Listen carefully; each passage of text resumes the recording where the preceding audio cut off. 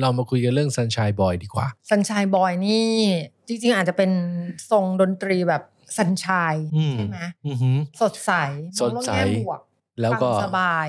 เหมือนกับแบบว่าไปทะเลแล้วก็แบบว่าอินกับทะเลเป็นป๊อปที่จะเป็นแบบบีชป๊อปเป็นเซิร์ฟอะไรประมาณนี้ใช่Sunshine Boy ที่เราพูดถึงก็คือภูมิวิภูริศถ้าย้อนกลับไปในยุคสัก80สำหรับใครที่ทันนะคะก็น่าจะรู้จักกับคุณปานศักดิ์รังสีพามนกุลที่เรารู้สึกว่าเฮ้ยมีความหลายๆอย่างมีความใกล้เคียงกับภูมิวิภูริศมากๆเลยวันนี้เราสองคนก็เลยเอาเรื่องทั้งสองคนเนี่ยมาเทียบกันให้ดูนะครับก็นี่เป็นรายการ The Journey of T-Pop และผมเล่วรเชษฐ์ไพศาลมาศจิมมี่ค่ะเจิมสิริและสุภพรค่ะ This is Katsandimak Podcast and you are listening to The Journey of T-Pop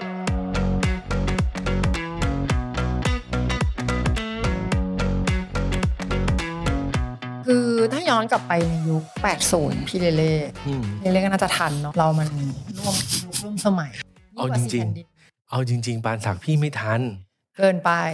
คือทันแต่เราเป็นเด็กมากไงเราก็เลยไม่รู้เรื่องอะไรเงี้ยมาฟังทีหลังมากเลยนะไปทะเลกันดีกว่าคือรู้จักอะแต่ว่าไม่ได้ซื้อเทปเพราะว่ามันเด็กอะมันเด็กน้อยไงมันก็ไม่ค่อยรู้อะไรเงี้ยเพราะว่าอัลบั้มแรกของคุณปานศักดิ์เนี่ยปี1983หรือว่า2527เชื่อว่าหลายๆคนยังไม่เกิดก็คือคุณปานศักดิ์เนี่ยมีอัลบั้มเพลง2อัลบั้มก็คือไปทะเลกันดีกว่าปี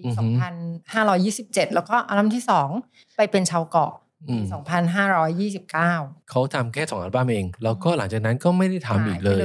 คือจริงๆหลังจากนั้นก็จะมีเพลงเดียวเพลงสุดท้ายด้วยรักที่ทำกับปั่นกับอุ้ยแล้วก็มาเมื่อสัก10กว่าปีที่แล้วอ่ะมีพี่ป๊อตโมเดิร์นด็อกเนี่ยเอาเพลงแผ่นดินไทยมาทำใหม่แล้วก็มีเชิญคุณปานศักดิ์มาร้องคู่ใช่มีไปออกงานแฟสอีกงานหนึ่งไปเล่นคอนเสิร์ตที่งานแฟสเฟสติวัลแค่นั้นเองจริงๆเขาเรียกได้ว่าก็เป็นตำนานแล้วก็เหมือนกับอยู่เงียบๆแต่เพลงเขาค่อนข้างคลาสสิกนะเพราะว่าก่อนหน้านี้ยังลองกลับไปฟังดูก็แบบนึกถึงแล้วก็หลายๆเพลงก็ยังคลาสสิกอยู่จนถึงทุกวันนี้เหมือนกันถ้าเกิดเอามา arrange ใหม่หรืออะไรใหม่เนี่ยโอ้โหเราว่าก็ยังร่วมสมัยได้อยู่จริงส่วนในยุคของหลังปี2000ก็ตีซะว่าตั้งแต่ภูมิภูริศเดบิวต์ผลงานมาตั้งแต่ปี2014ก็ถือว่าเป็นอีกเจนนึงเลยนะถ้าเกิดเทียบกับยุคแบบ80เลยแบบนี้ค่ะเพลงสไตล์เดียวกันที่เป็นเซิร์ฟมิวสิกซันชัยมิวสิกโฟล์คหรือว่าอะไรต่างๆที่อยู่ในกลุ่มก้อนนี้ภูมิภูริศเนี่ยก็เดบิวต์ซิงเกิลแรกอดอปี2014แล้วก็มีอัลบั้มแรก2017ใช่อัลบั้มล่าสุดนี่2023เกรงใจเกรงใจพีซทีนี้เราก็คงต้องไปเล่าย้อนกลับไปถึงภูมิภูริศก่อนได้เลยที่ไปเป็นยังไงแล้วก็ระหว่างทางนี่เขาเติบโตมาเนี่ยอะไรเป็นแรงบันดาลใจด้านดนตรีของเขาบ้างค่ะก็ภูมิภูริศเขาเป็นคนไทยนะพ่อแม่ก็เป็นคนไทยแล้วก็ไปอยู่ที่นิวซีแลนด์ก็เขาไปอยู่นิวซีแลนด์ตั้งแต่9ขวบแล้วก็เริ่มสนใจฟังเพลงเก่าๆอย่างเช่นพวกไมเคิลแจ็คสันโอลิเวียนิวตันจอห์นมีเอวิสเพรสลีย์อะไรพวกเนี้ยเสร็จแล้วเขาก็เรียนดนตรีด้วยเล่นดนตรีเป็นหลายๆอย่างเลยเขาก็เริ่มจริงจังก็เริ่มเรียนกลองก่อนแต่ตอนหลังๆนี่เขามาเล่นกีตาร์ได้รับแรงบันดาลใจจากเจสัน มราสก็ตอนที่อยู่นิวซีแลนด์เนี่ยด้วยความที่เมืองมันไม่มีอะไรทำเนาะเลิกเรียนมาก็เงียบเขาก็เริ่มดูเพลงต้องบอกแบบนี้เพราะว่า MTV ที่ยุคนั้นดังมากๆเนี่ยมันก็คือการดูมิวสิกวิดีโอแล้วก็ฟังเพลงไปด้วยพอเริ่มฟังบ่อยๆก็เริ่มชอบพออายุสัก13-14เนี่ยก็เริ่มเล่นดนตรีอย่างที่พี่เลว่านี่แหละจากกลองก็พอมันเจอเจสัน มราสก็คือซ้อมกีตาร์เล่นกีตาร์แม่ก็สนับสนุนมากก็คือซื้อกีตาร์ให้แล้วก็ฝึกเล่นกีตาร์เองแต่โชคดีของภูมิก็คือเกิดในยุคที่มันมี YouTube แล้วไงก็สามารถดูนู่นดูนี่แล้วก็ฝึกจาก YouTube ได้ก็ฝึกกีตาร์ด้วยตัวเอง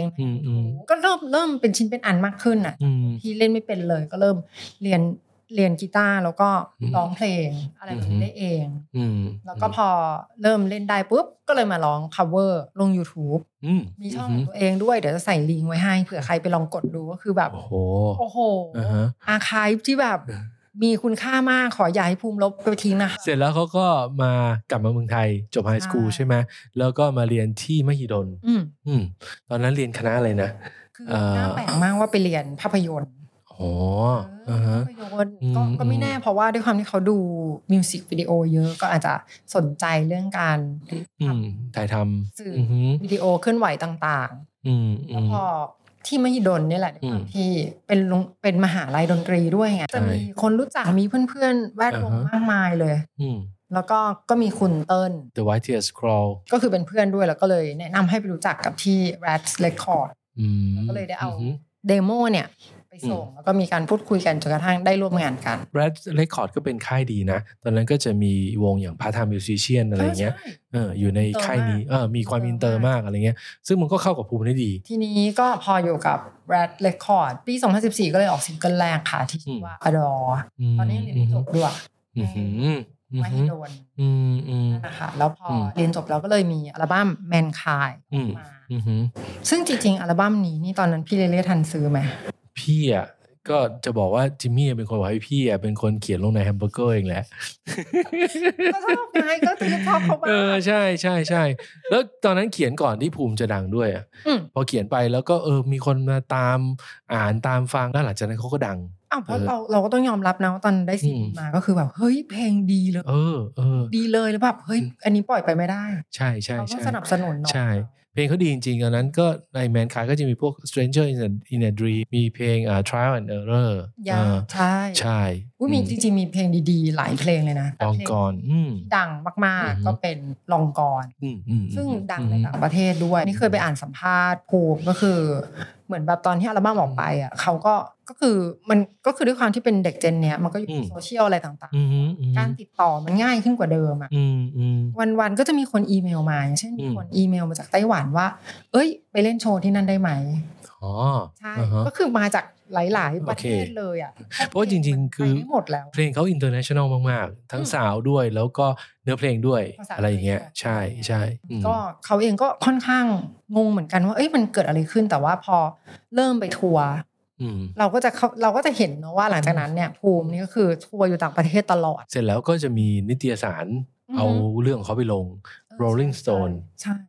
ซึ่งเป็นนิตยสารเพลงระดับโลกเลย Rolling Stone เอาไปเข้าไปลงแล้วแบบว่าเนี่ยแบบว่าเป็น Genius มาจากเมืองไทยเขายิ่งดังเข้าไปใหญ่ก็จากลองกรที่เป็นก้าวกระโดดแรกปี 2019ภูมิก็ออก EP อีกอันนึงก็คือชื่อว่า Bangkok Bouter Club โอ้โหอันนี้คือดังระเบิดใช่เขามีเพลง Lover Boy ดังมากเลยชุดนี้แล้วก็มี Hello Anxiety 2เพลงนี้คือดังแบบสุดๆเลยในอัลบั้มนี้เป็น EP 4 เพลงใช่เพลงแต่ว่าดังมากแล้วก็คือมีลุคของความอินเตอร์สูงมากใช่ MV ถ้าใครจำกันได้เนาะก็คือ Lover Boy เนี่ยถ่ายที่พัทยา I feel like Miami เก่งมากเลยนะก็คือทีมงานเบื้องหลังก็คือคนไทยหมดเลยนี่คือประทับใจก็เขาจบภาพยนตร์มาถูกไหมเขาก็ต้องรู้วิธีการนำเสนอหลังจาก EP นี้ในปี 2019 ก็คือภูมิก็จะอยู่ตามประเทศต่างๆอย่างไปทัวร์ยุโรปใช่แล้วก็ล่าสุดปีนี้ก็2023เขาก็ไปทัวร์รอบโลกเลยแล้วก็กลับมาปิดที่เมืองไทยพี่ก็เพิ่งไปดูมาเพราะว่าเขาออกอัลบั้มใหม่ชุดใหม่ล่าสุดก็คือเกรงใจพีซว้าวก็คือจริงๆไปเป็นไทยก็คือชิ้นเกรงใจใช่คือบูมเป็นคนที่เขียนเนื้อเพลงแบบมีความเป็นไทยเขาใส่ความเป็นไทยอยู่ในนั้นเยอะเหมือนกันเพราะว่าเขารักเมืองไทยแล้วก็เขาอยากที่จะนำเสนอเรื่องของคนไทยให้ต่างชาติฟังอย่างเรื่องเกรงใจก็เป็นเรื่องนึงเขาเล่าบนเวทีว่ามันไม่รู้จะบอกให้ฝรั่งเขาเข้าใจยังไงนะเพราะว่าคำว่าฝรั่งมีคำว่าเกรงใจเขาก็เขียนเกี่ยวกับเนื้อเพลงว่ามันเป็นยังไงอะไรยังไงเนี่ยในเนื้อเพลงก็จะน่ารักดีเพลงเขาก็เลยทับศัพท์ไปเลยเนาะว่าเป็นเกรงใจจ้ะเกรงใจพีซซึ่งจริงๆในอัลบั้มเนี่ยมันมีหลายเพลงที่น่าจะสะท้อนความเป็นไทยด้วยใช่มี Lady Papaya นะคือมองผ่านๆก็จะ Lady พาทายาหรือเปล่าคือเขาก็เอาเสียงแซมเปิลมาบอกว่าส้มตำแซ่บอะไรเงี้ยคือแต่มันความเก่งเนาะทีเดียวติดหูเลยเพลงเก่งมากเจ๋งมากๆก็ผสมผสานแบบไทยอินเตอร์ใช่ซอฟต์พาวเวอร์ที่อยากสนับสนุนใช่Tempo Fair ก็เอาฉิงมาตีจริงมันเท่จริงวันนี้ต้องยอมเขาจริงๆนะความคิดสร้างสรรค์แล้วก็ผนวกความเป็นไทยแบบ มันดูไม่ต้องไม่ได้ประดิษฐ์เกินไปในขณะเดียวกันก็มีซาวด์ของตัวเองด้วยกีตาร์ของเขาเนี่ยคือซาวด์มันเป็นเฉพาะตัวมากๆแล้วมันกรูฟมันสนุกมันเพราะอ่ะแล้วพี่ชอบเพลงไหนที่สุดของภูมิถ้าถามก็ชอบไอ้ Temple Fan นี่แหละพี่รู้สึกว่ามันครบดีโอ้เจ๋งเนาะพูดถึงภูมิวิภูริศไปแล้วเราอาจจะต้องย้อนนั่งทำมิชชีนย้อนกลับไปในยุค80นิดนึงยุค80ที่เราก็อาจจะยังเด็กมากอยู่ประมาณปี2527ก็จะมาเล่าถึงคุณปานศักดิ์รังสีพามนากุลปานศักดิ์นี่ต้องถือว่าเป็นตำนานนะเพราะว่าคนก็จะรู้สึกว่าเขาเนี่ยเจ๋งมากๆเลยนะฮะอัลบั้ม2อัลบั้มเองที่ออกมาก็คือสุดๆแล้วก็ประมาณสัก20เพลงแค่นั้นเนี่ยที่เขามีอ่ะก็คือสุดๆทุกเพลงอยากจะเปรียบเทียบให้ฟังคือสำหรับใครที่มีผลงานคุณปานศักดิ์ในยุคนั้นน่ะมันคือตัวแทนความเท่ความเก๋คูลจริงๆใครที่มีเทปเขาหรือแบบเฮ้ยฟังอะไรอยู่ช่วงนี้อะไรเงี้ยแล้วเราหยิบเทปเขาขึ้นมาคู่กับ Walkman เราอะไรแบบนี้มันก็จะนี่แหละค่ะหาซื้อยากมากมันก็คือคนเก๋คนหนึ่งนั่นแหละมันก็จะอินดี้ด้วยนะมันไม่ใช่เพลงแมสอะไรแบบนั้นแต่ว่าจริงๆพี่มาซื้อทีหลังนะหลังจากบอกว่าเขาก็คือเขาดังไปแล้วอะไรเงี้ยแล้วก็มีเทปออกมาอีกทีหนึ่งรีชูเราก็ค่อยซื้อเพราะว่าปานศักดิ์ต้องเล่ารายละเอียดต้องแบบว่าเพราะว่าน่าจะไม่ค่อยมีใครทันเท่าไหร่ใช่คือคุณปานศักดิ์เนี่ยก็ออกอัลบั้มแรกกับ Night Spot ก็เป็นอัลบั้มแรกเลยของค่าย Night Spot ด้วยค่าย Night Spot นี่ก็คือป้าวาดเนาะใช่สมัยก่อนแล้วก็จะมีคุณอิทธิวัฒน์เพียรเลิศเป็นเจ้าของค่ายของ Night Spot เนี่ยก็จะเป็นค่ายที่มีแต่ศิลปินดีๆงั้นเลยสมัยก่อนก็คือมีปานศักดิ์เป็นเบอร์แรกแล้วก็มีอัศนีวสันต์ชุดแรกบ้าหอฟางก็ออกจาก Night Spot มีเบิร์ดกับฮาร์ดชุด1ชุด2ก็ออกกับ Night Spot แล้วก็มีธเนศวรากุลนุเคราะห์ก็ออกกับ Night Spot มารีวันและชลัดซึ่งมีแบบว่าแลรี่คราตันเป็นคนอัดเสียงกีตาร์ให้อะไรเงี้ยก็ออกกับไนท์สปอร์ตแบบคือไนท์สปอร์ตเป็นค่ายที่แบบว่าคือทำเพลงแบบอินเตอร์มากๆแล้วก็คุณภาพของเพลงนี่คือมากๆเลยแล้วอัลบั้ม2ก็คือคุณปานศักดิ์เนี่ยย้ายไปอยู่กับค่ายครีเอเทียเรคคอร์ดก็ตอนนั้นก็คนที่อยู่ในค่ายครีเอเทียก็จะเป็นศิลปินแบบว่าดีๆงั้นเลยมีป่านมีเฉลียงมีอุ้ยรวิวรรณจินดาอะไรเงี้ยเบื้องหลังของคนที่ทำเพลงก็จะเป็นอาตุ่นพลเทพประภาสชนสรานนท์อิทธิพลางกูลประมาณนี้เลยมีคุณเก้งจิระมณีกุลซึ่งจริงๆเป็นค่ายที่ต้องบอกว่ารวมตัวท็อปของวงการตอนนั้นถ้าเทียบแล้วก็คล้ายๆกับ Red Record เหมือนกันคือเป็นค่ายมีความเป็นอินดี้สูงและเป็นค่ายที่แบบเฮ้ยใครฟังเพลงของค่ายนี้เท่ว่ะอะไรเงี้ยทั้งไนท์สปอร์ตทั้งครีเอทีฟเลยแหละสไตล์เดียวกันก็คือค่ายเมื่อก่อนมันอาจจะใช้คำว่าอินดี้ได้หรือเปล่าไม่แน่ใจเนาะแต่ว่ามันเป็นค่ายสำหรับแนวเพลงใหม่ๆเปิดกว้างมันก็จะไม่ได้แมสมากขนาดนั้นจริงๆก็หลังจากปานศักดิ์ออกอัลบั้ม2อัลบั้มไปทะเลกับไปเป็นชาวเกาะเสร็จแล้วก็มีเรื่องฟ้องร้องคดีกันเกี่ยวกับ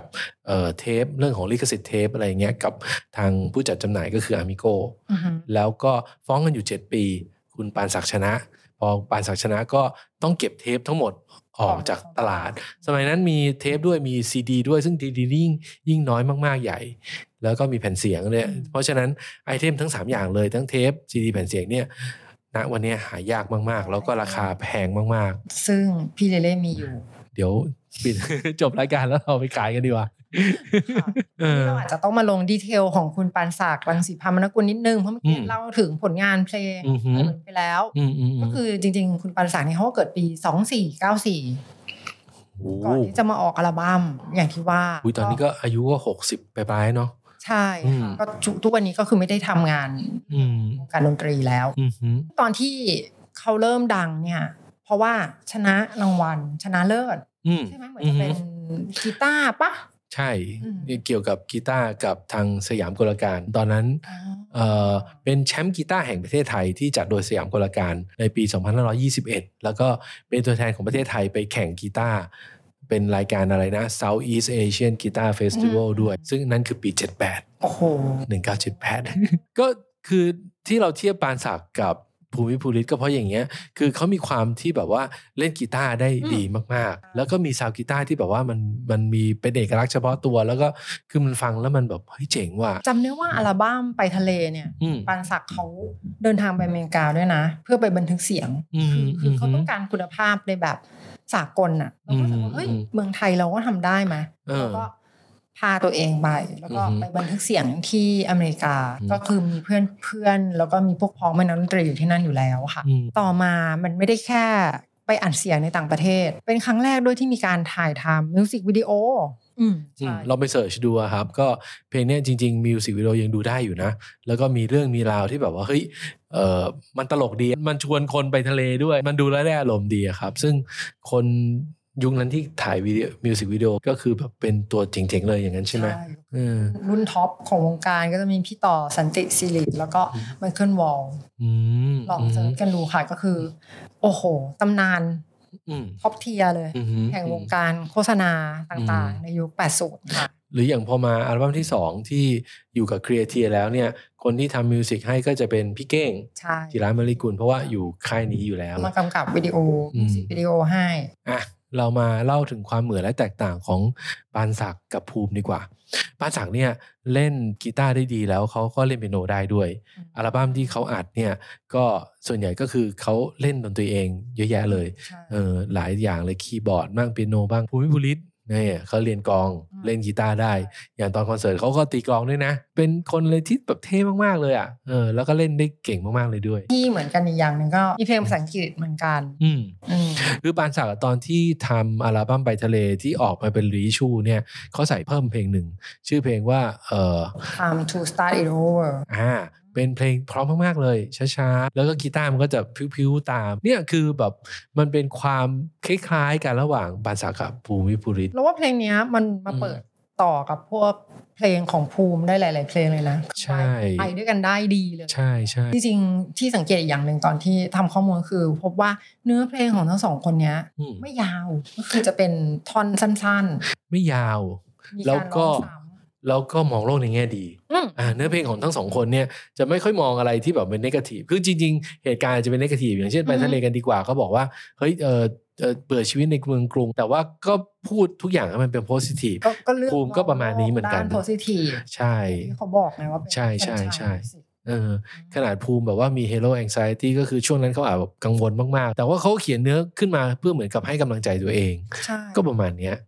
ก็คือมองมุมกลับเนาะว่าเนี่ยไม่ว่าจะยังไงในเนื้อเพลงเขาจะบอกว่า the sun still shines so we'll be fine ไม่ว่าจะเกิดอะไรขึ้นยังคงส่องแสงแล้วเราก็จะยังสบายดีจริงๆต้องบอกว่าทั้งสองคนเนี่ยคือเพลงที่เขาทำออกมาเนี่ยมันเจ๋งมากๆเลยอย่างภูมิเมื่อกี้ที่เราพูดไปอย่างเงี้ยอย่างปานศักดิ์เองก็จะมีเพลงบรรเลงกีตาร์เจ๋งๆแบบสมัยก่อนพี่ชอบมากเพลงสายลุงกับเพลงภูเก็ตชายทะเลวงเล็บภูเก็ตแล้วก็อีกเพลงนึงก็คือเพื่อนนี่คือแบบโหโซโล่แบบว่าเฮ้ยคือแบบสุดยอดฝีมือเลยเขาทำเพลงบรรเลง 3-4 เพลงก็เป็นเพลงที่แบบว่าฟังแล้วแบบว่าต้องทึ่งฝีมือการเล่นกีตาร์ของเขาใช่รางวัลพระใช่นี่แหละคือคู่เทียบกันได้เลยคู่เนี้ยจริงๆคุณปานศักดิ์เขามีเพลงฮิตอีกเพลงนึงนะพี่เป็นเพลงรักเดียวใจเดียวอันนี้ขอแนะนำเผื่อว่าใครอยากจะลอง cover เพลงเก่าแนะนำเพลงนี้เพราะรู้สึกว่าตัวเขาเรียกว่าอะไรเนื้อเพลงมันมีความเป็นกวีแล้วก็จะมีความลุ่มลึกบางอย่างฟังแล้วก็แบบโอ้โหแสนเศร้าเหลือเกิน MV ก็สวยด้วยนะอันนี้อยากให้ลองไปดูว่าMV ในยุค 80 ที่ทำโดยระดับเทพในยุคนั้นเนี่ยซึ่งตอนนี้เป็นปรมาจารย์ในยุคนี้เนี่ยมันเป็นยังไงเราไปดู MV ได้เดี๋ยวจะใส่ไว้ให้ในคอมเมนต์ด้วยค่ะแล้วเดี๋ยวเป็นเพลงช้าแล้วก็เป็นเพลงเศร้าๆเป็นเพลงที่ดีนะไม่แน่ใจว่าภูมิมีเพลงที่ปรัชญาชีวิตประมาณหนึ่งด้วยไหมก็มีแต่ว่าด้วยความที่เขาเป็นฝรั่งเขาจะไม่ได้เขียนแบบอะไรประมาณนั้นเขาจะเขียนอะไรกว้างๆหน่อยหรือถ้าถามพี่เรื่องของปรัชญาก็จะเป็นไอ้ Hello Anxiety นี่แหละใช่เพราะพวกคุณปานศักดิ์เนี่ยเขาก็มีเพลงเกิดแก่เจ็บตายมันก็เขาเรียกว่าถึงมันจะเป็นเรื่องความตายความเจ็บป่วยแต่เขาก็มองมันในแบบที่ว่า คนเราเกิดมาเป็นคนเนี่ยถามตัวเองบ้างไหมว่าชีวิตคืออะไรคุณค่าของเรากันไปยังไงค่าที่เราถามหากันอยู่เนี่ยใช่ความรักความเมตตาหรือเปล่าลุ่มลึกมากๆลุ่มลึกในเชิงว่านอกจากเรื่องความรักหรือว่าความคิดเห็นต่างๆทั่วไปด้วยคือในทุกยุคมันจะมีศิลปินที่เฉิดฉายเปล่งประกายขึ้นมาแล้วไม่ว่าเวลาจะผ่านไปแค่ไหนมันก็จะคลาสสิกอยู่อย่างนั้นนะอย่างกระทั่งคุณปานศักดิ์ที่ออกในยุค80แล้วมันก็อินดี้มากๆในตอนนั้นใช่ไหมเทปโดนยึดโดนมีคดีฟ้องร้องกันแต่เพลงเขามันก็ยังอยู่ในอินเทอร์เน็ตอยู่ในทุกวันนี้ใช่ทุกวันนี้คนพูดถึงก็ยังมีแบบมันก็ยังมีคนบอกว่าเฮ้ยดีนะเพลงนั้นดีเพลงนี้ดีนะเยอะแยะไปหมดอันนี้ก็เหมือนกันเพราะเรารู้สึกว่ากับภูมิภูริศเนี่ยเพลงเขาว่าอีกสัก10 ปี20 ปีไปเปิดพี่ว่ามันก็ยังอยู่ใช่ตัวไว้เรื่องของซันชายใช่เป็นเรื่องเพลงอะไรแบบนี้มันก็จะยังอยู่คู่กับเราเพลงของ2คนนี้คือยังมันก็คงอยู่ตลอดไปแหละพี่ว่ามันมีความเป็นสุดยอดอยู่สร้างความสดชื่นชุ่มฉ่ำหัวใจเยียวยาใจได้บ้างใช่และนี่คือรายการ The Journey of T-Pop ค่ะฝากติดตามรับชมรับฟังได้ทุกช่องทางพอดแคสต์ของภาษาดีมากค่ะไม่ว่าจะเป็น Apple Podcast Google Podcast SoundCloud Spotify หรือ YouTube เว็บไซต์ของภาษาดีมากก็ได้เช่นกันค่ะแล้วพบกันใหม่นะคะสวัสดีค่ะสวัสดีครับ